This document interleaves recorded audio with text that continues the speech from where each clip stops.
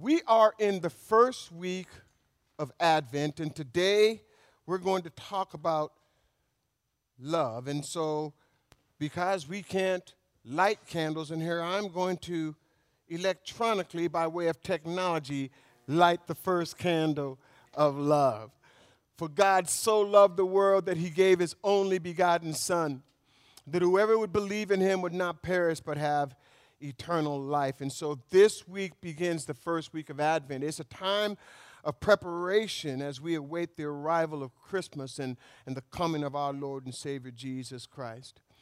But also, family, it is a reminder, it is a sobering reminder of the imminent return of Jesus. Because listen, not only did he come, but he is coming again. How many of you know that to be true? He is indeed. So we're going to talk about love today. I'm just curious. How many of you were born in here 1985 or after? Let me see your hands. 1985. We have a relatively young church. You guys might not know nothing about this. I see your hand back there. You guys might know nothing about this. Back in 1985, that was my heyday. That was in my prime back in 1985. Yeah, I'm still in my prime. Don't get it twisted now. There was a song written by Huey Lewis on the News called The Power of Love. It's a great song. Listen to these lyrics. The power of love is a curious thing.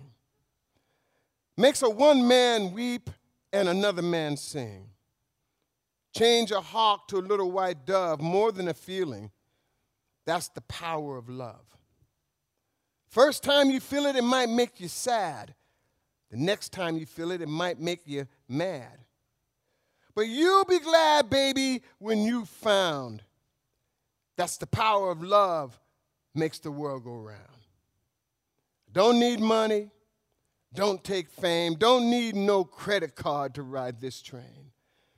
It's strong and it's sudden and it's cruel sometimes, but it might just save your life. That's the power of love. That's the power of love. We're going to talk about love today. I have to tell you, I think love is the most powerful force in the universe. I think it is the most powerful force known to man. I believe that love is an entity, and I'll tell you why in a few minutes.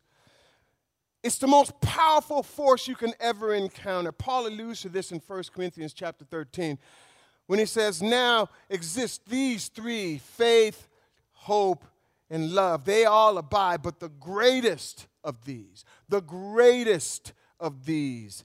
is love. We sang it a minute ago. I want to say it again. The greatest of these is love because love is eternal. Love never ends.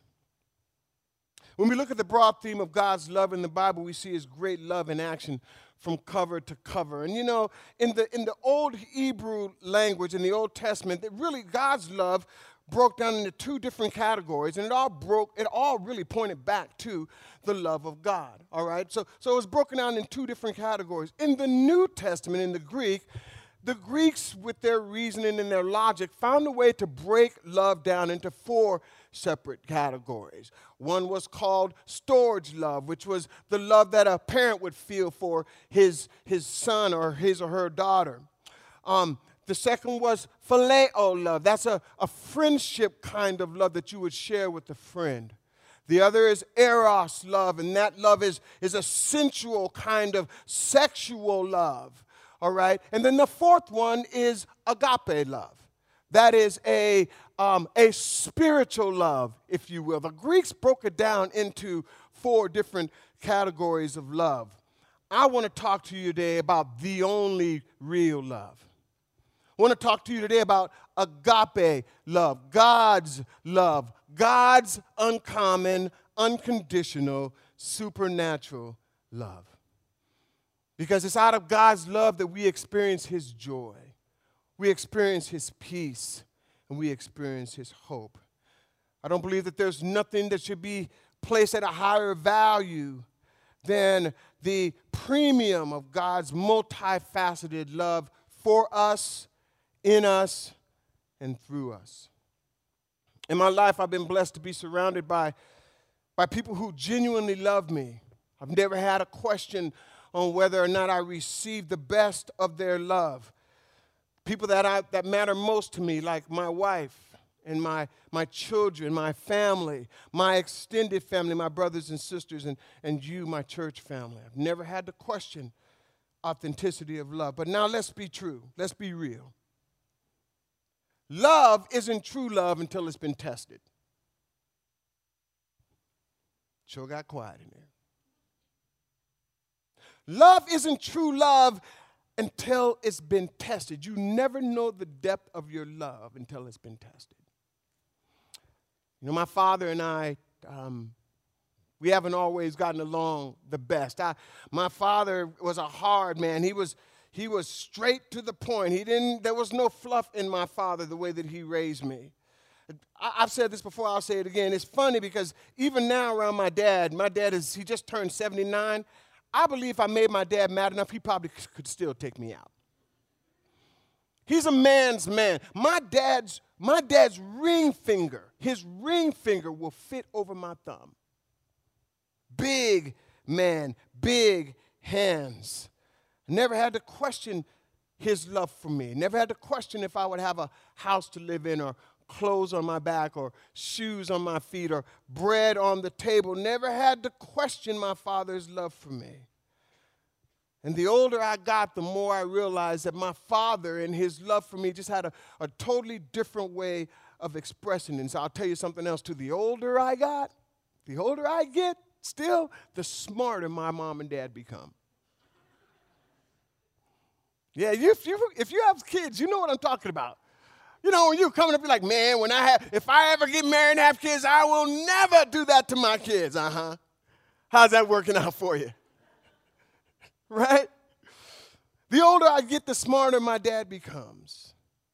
Why? Because in the end, our love, our time-tested, battle-tested, authentic love has prevailed.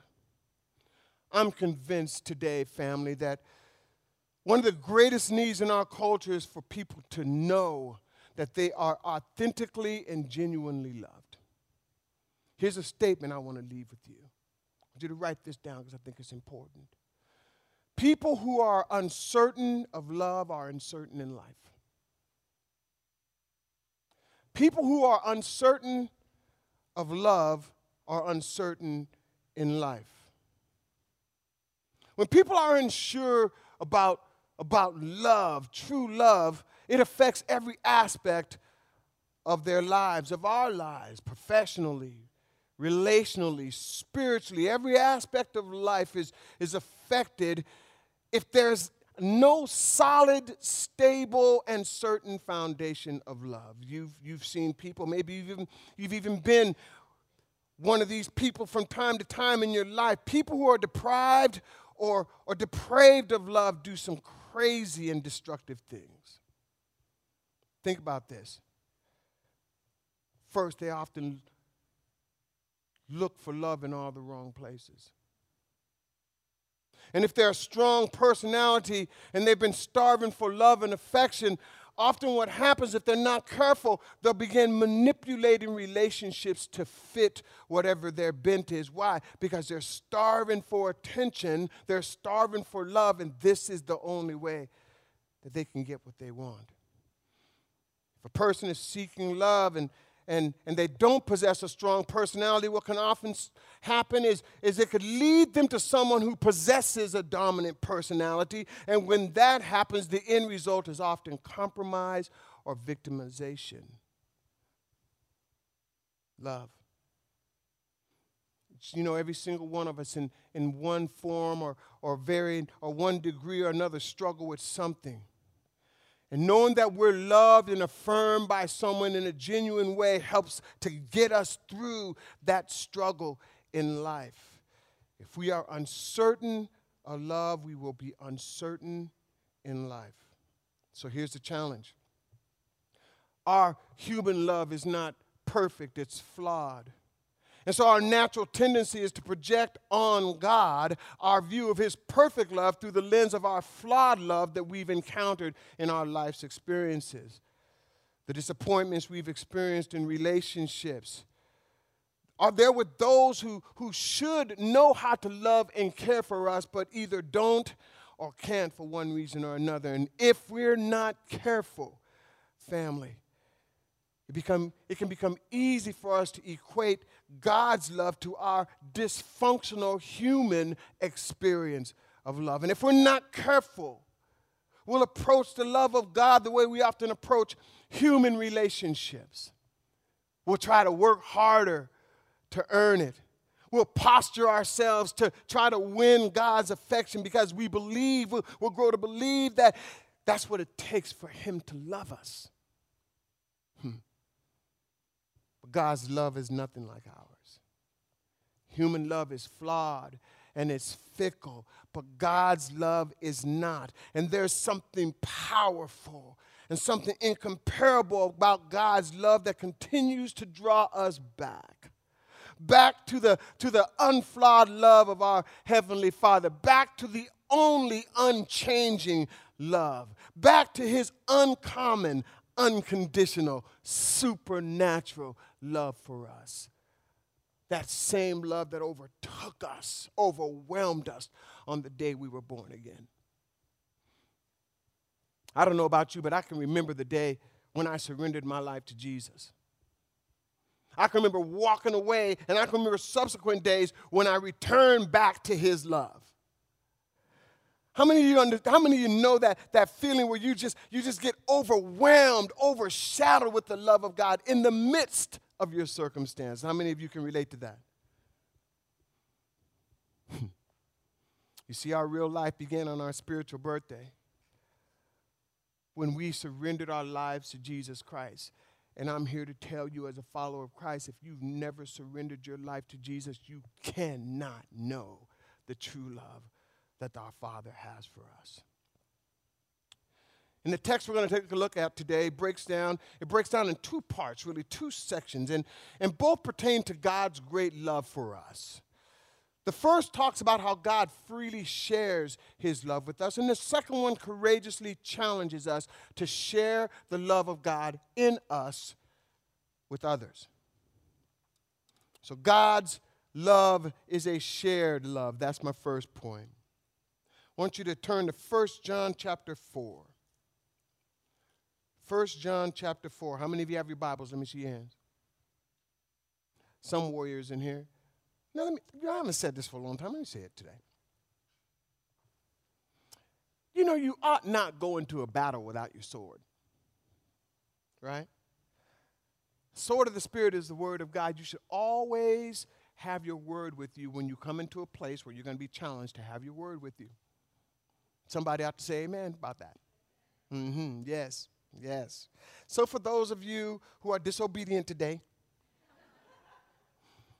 we're going to put the words on the screen for you, all right? Why don't you drop down to verse 4, or verse 7 of chapter 4 of 1 John. Here's what John writes. He says, "Beloved, let us love one another." Why? For love is from God, and whoever loves has been born of God and knows God. Whoever loves has been born of God and knows God. Anyone who does not love does not know God, because God is love. Everybody say God. Everybody didn't say it. I need to participate in the audience today. Everybody say God is love. That's right. Say it like you mean it. Because God is love. And in this love of God was made manifest among us, that God sent his only Son into the world so that we might live through him. In this is love. Not that we love God, but that he loved us and sent his Son to be the propitiation. I'll talk about that word in a minute. A propitiation for our sin. Beloved, if God so loved us, we also ought to love one another. No one has seen God at any time. But if we love one another, God's love abides in us, and his love is perfected in us. The first aspect of God's love for us is a family kind of love. This love is a product of our new birth. It's where God welcomes us into his family. And when that happens, it doesn't matter what your past is. It doesn't matter what you've done. It doesn't matter what your sins were before you met. It doesn't matter what your past indiscretions were. You, in that moment, become washed in the blood of the Lamb.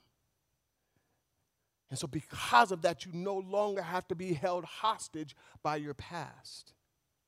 Paul tells us in 2 Corinthians chapter 5, verse 17, he says that at our new birth, we become new creations. The old is gone and the new has come. We have a new identity as children of God, and our new identity becomes our new reality. We have a brand new start in a brand new family with a brand new name given to us by our Heavenly Father at the moment we became born again. And I know verse 8 is spoken in the negative, but I want to flip it around to a positive because I think it underscores what I just said. It says, anyone who does not love does not know God because God is love. So if I flip that around, it really boils down to everyone who continues to love does so because he knows. That word knows is gnosko. In the Greek, it means to know through experience. To know through experience. Everyone who continues to love does so because he knows God through experience. Watch this now. The key to loving is knowing. The key to loving is knowing. You spend time with the ones that you want to get to know the most, right? We have several couples around us, and a couple of them are they're brand new couples, right? They just got together. They're just starting to know each other, right? It's disgusting. I mean, it's like they're just intoxicated with each other, man. You know, you're just intoxicated. Say, hey, man, how you doing today? Oh, Jamie.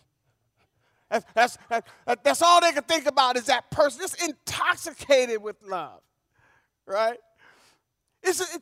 I'm amazed at when a person wants to get to know someone, they start to spend time with them. And the more you spend time getting to know someone, the better opportunity you have to truly fall in love.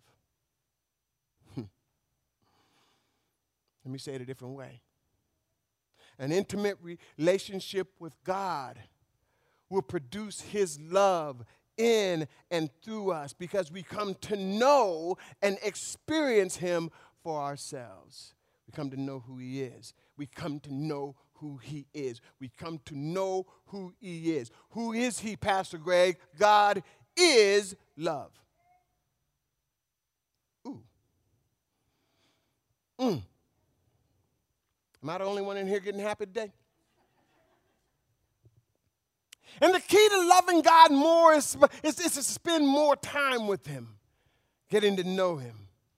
So how do you do that? You get to know God by having a constant communication with him through prayer, by communicating with him through the scripture, through reading his word. And just as important, you get to know God by yoking up with other followers of Jesus Christ who are heading in the same spiritual trajectory as you are. That's how you get to know him. In the community of other Christ followers. And the more you experience God, the more you want to know him. And the more you get to know him, the more you understand his love. And this opens up our hearts for him to express his love in us and through us into the lives of others. And as this occurs constantly, again and again, relationship grows deeper and incomparable and unexplainable and indescribable in its depth. Before I was talking to you about the intoxicating kind of drunk kind of love, the two brand new couples. My wife and I have been together 35 years. We've been married 34 years. We've been together 35 years. Pastor ain't been saved all his life. My wife and I have been together for 35 years. Our love has been battle tested. The depth of my love for my wife is indescribable. The depth of my love for my wife is uncomparable. The depth of my love for my wife has become unconditional. It's a depth that goes beyond description. Nothing can adequately express the depth of my love that I have for my wife and what I believe she has for me. Listen to me. There is nothing in the world that can express the depth of God's love for you, and you will never fathom it until you start spending time with Him. Welcome to the family. It's a family love. Second, it's an active love, verses 9 and 10. It was manifested among us, Scripture tells us. Jesus Christ, God's only Son, took on the form of flesh, came in human flesh, came into the world and lived among us so that through Him we could have a shot at eternal life. It was manifested among us. It was active. It was initiated by God. I don't want you to miss this because, see, in our sinful, fallen state, there was nothing we could do to ever earn the favor of God. Nothing we could do. When Adam sinned, he tossed all of humanity into sin so that when you and I were born, the relationship that Adam enjoyed in the garden that was unadulterated, just him and God, that was broken in the garden through sin. And so when you and I were born, we weren't born into a perfect relationship with God. We were born into sin. We were helpless. We were hopeless. Scripture tells us, but God loved us so much that He demonstrated His love toward us in that while we were still in sin, He sent Jesus Christ to die for us. God's love was initiated by us, by Him, so that we could experience redemption and no longer have to be eternally separated from Him. And He did it because we couldn't save ourselves. God's love was enormously expensive. That word propitiation means satisfaction for payment. It means ransom. God's ransom for us. His love for us was expensive. It cost Him everything. It cost Him His Son. And real love always costs something.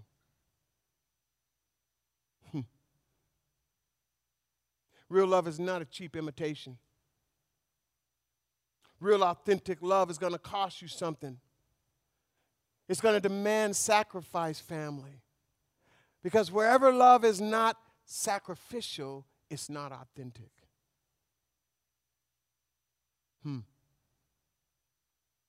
Wherever love is not sacrificial, it's not authentic. How many married people in the house? Let me see your hands. You better keep your hand up when I say this. How many of you know that love is sacrificial? Somebody lifted both their hands. I feel you, brother. Amen. Glory to God. The third aspect of God's great love for us is a maturing love, verses 11 and 12. Verse 11 tells us that since God loves us, we ought to love one another. The word ought here in the Old English, it's an Old English word that means to owe. Since God loves us, we now owe it. We now owe it. It's like paying it forward. We owe it to each other to love one another. And I'd say it this way: two leading spiritual indicators of maturity in the life of a follower of Jesus Christ is one, understanding your new identity in Him. And the second is living in obedience to what He's commanded us to do. And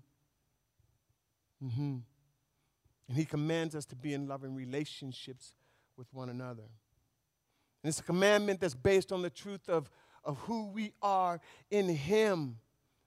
Doesn't change based on our own personal feelings. Doesn't change. It's an obligation and a responsibility of the follower of Christ to continue to mature in our relationship with God and with each other. Continue to mature in our love for one another. It's the kind of maturing love that says, Greg, you can't treat that guy that just did you wrong. You can't treat him the way that you really want to treat him on the inside. That guy that just stepped in front of you in the line as you was doing your Christmas shopping and you're in a hurry.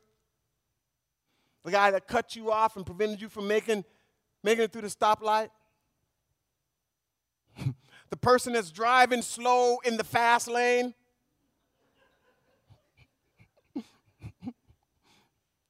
By the way, I don't know if you knew this, but watch this now.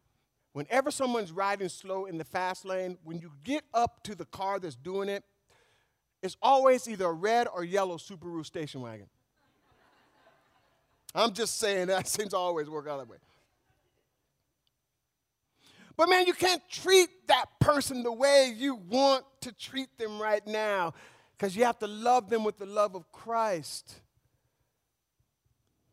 And here's why. Verse 12. No one has ever seen God. But if we love one another, God abides in us, and his love is perfected or matured in us. This is a very clear statement. There's something here that's stated that's not stated. Okay? No one has seen God at any time. But the truth is, we are the hands and feet of Jesus Christ. We are his representatives. And the way that the world sees God is through us. Ask yourself, how Christ-like are you living? What does the display of godliness in your everyday life look like? The world is watching. And the holiday season, family, is the best time to see the love of God perfected in us, isn't it? Because if there's a time we're going to be short, there's going to be time where we don't have the patience. If there's a time that you need to pray, it's during the holiday season.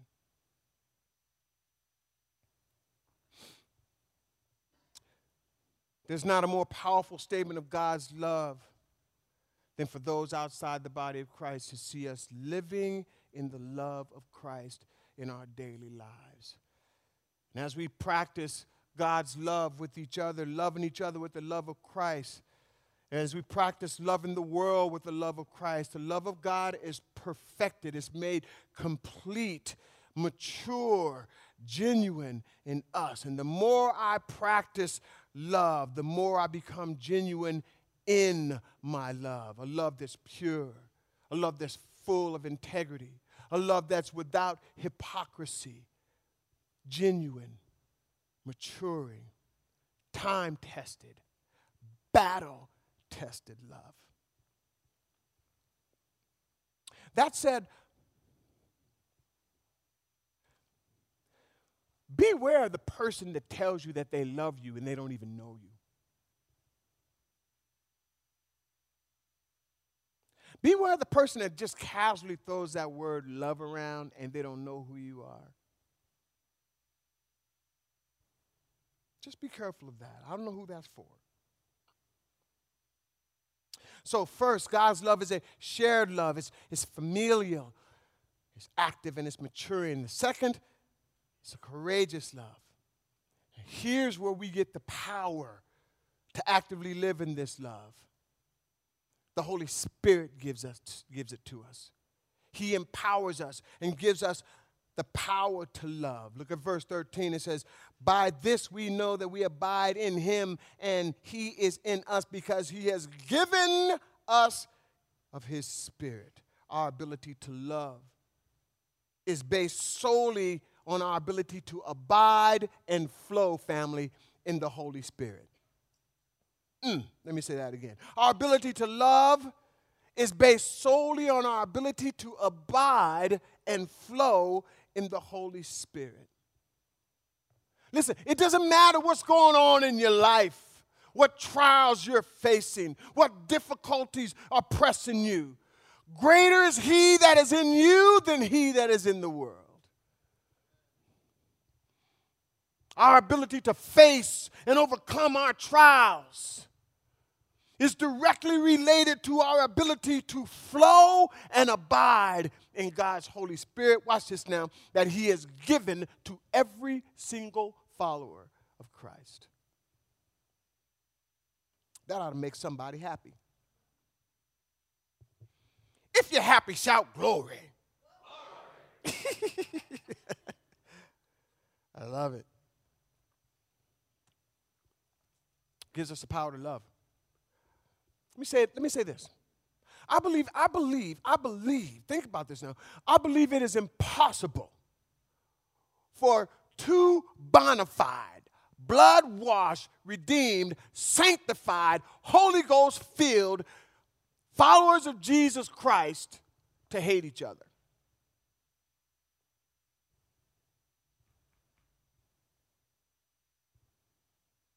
Don't be making excuses.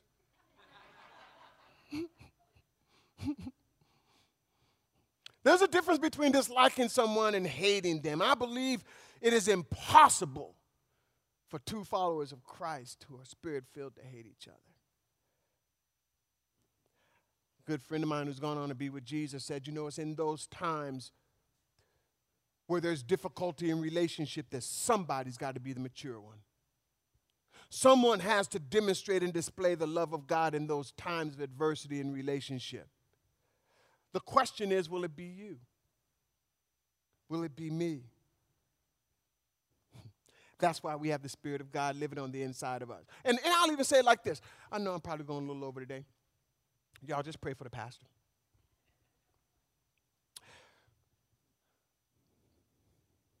Listen. How many times have you gotten ready to say something and you get that nudge from the Holy Spirit? And he tells you, man, don't say it, girl, don't say it. And you say it, and all hell breaks loose because you weren't listening.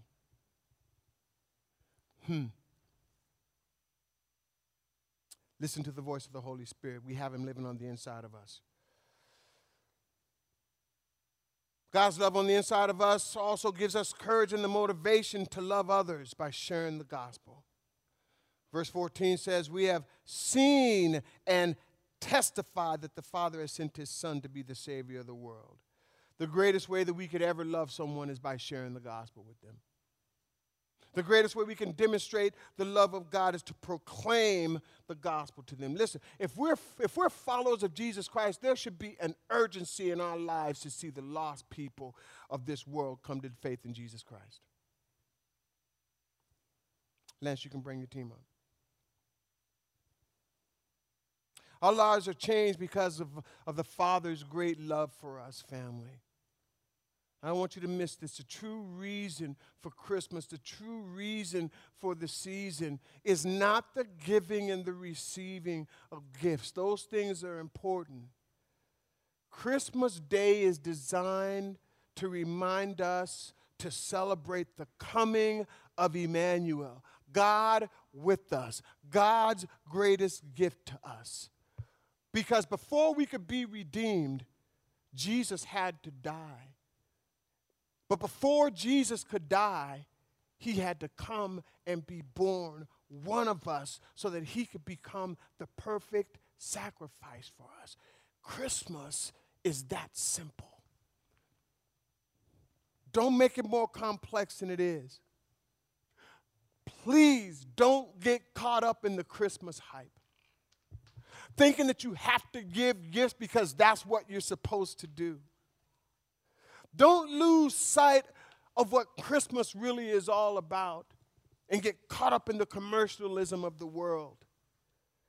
Don't go into debt trying to spend money that you don't have.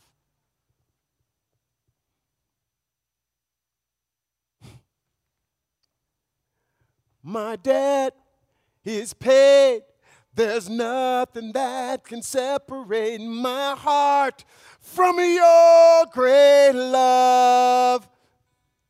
We just sang it, didn't we?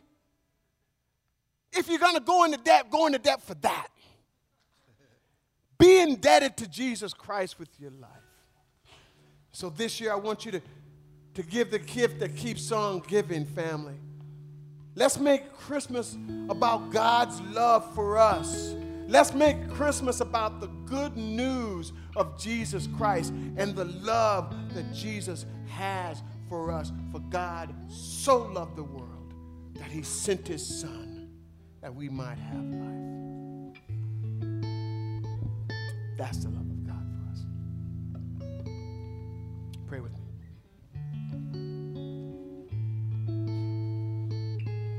God, I am reminded and thankful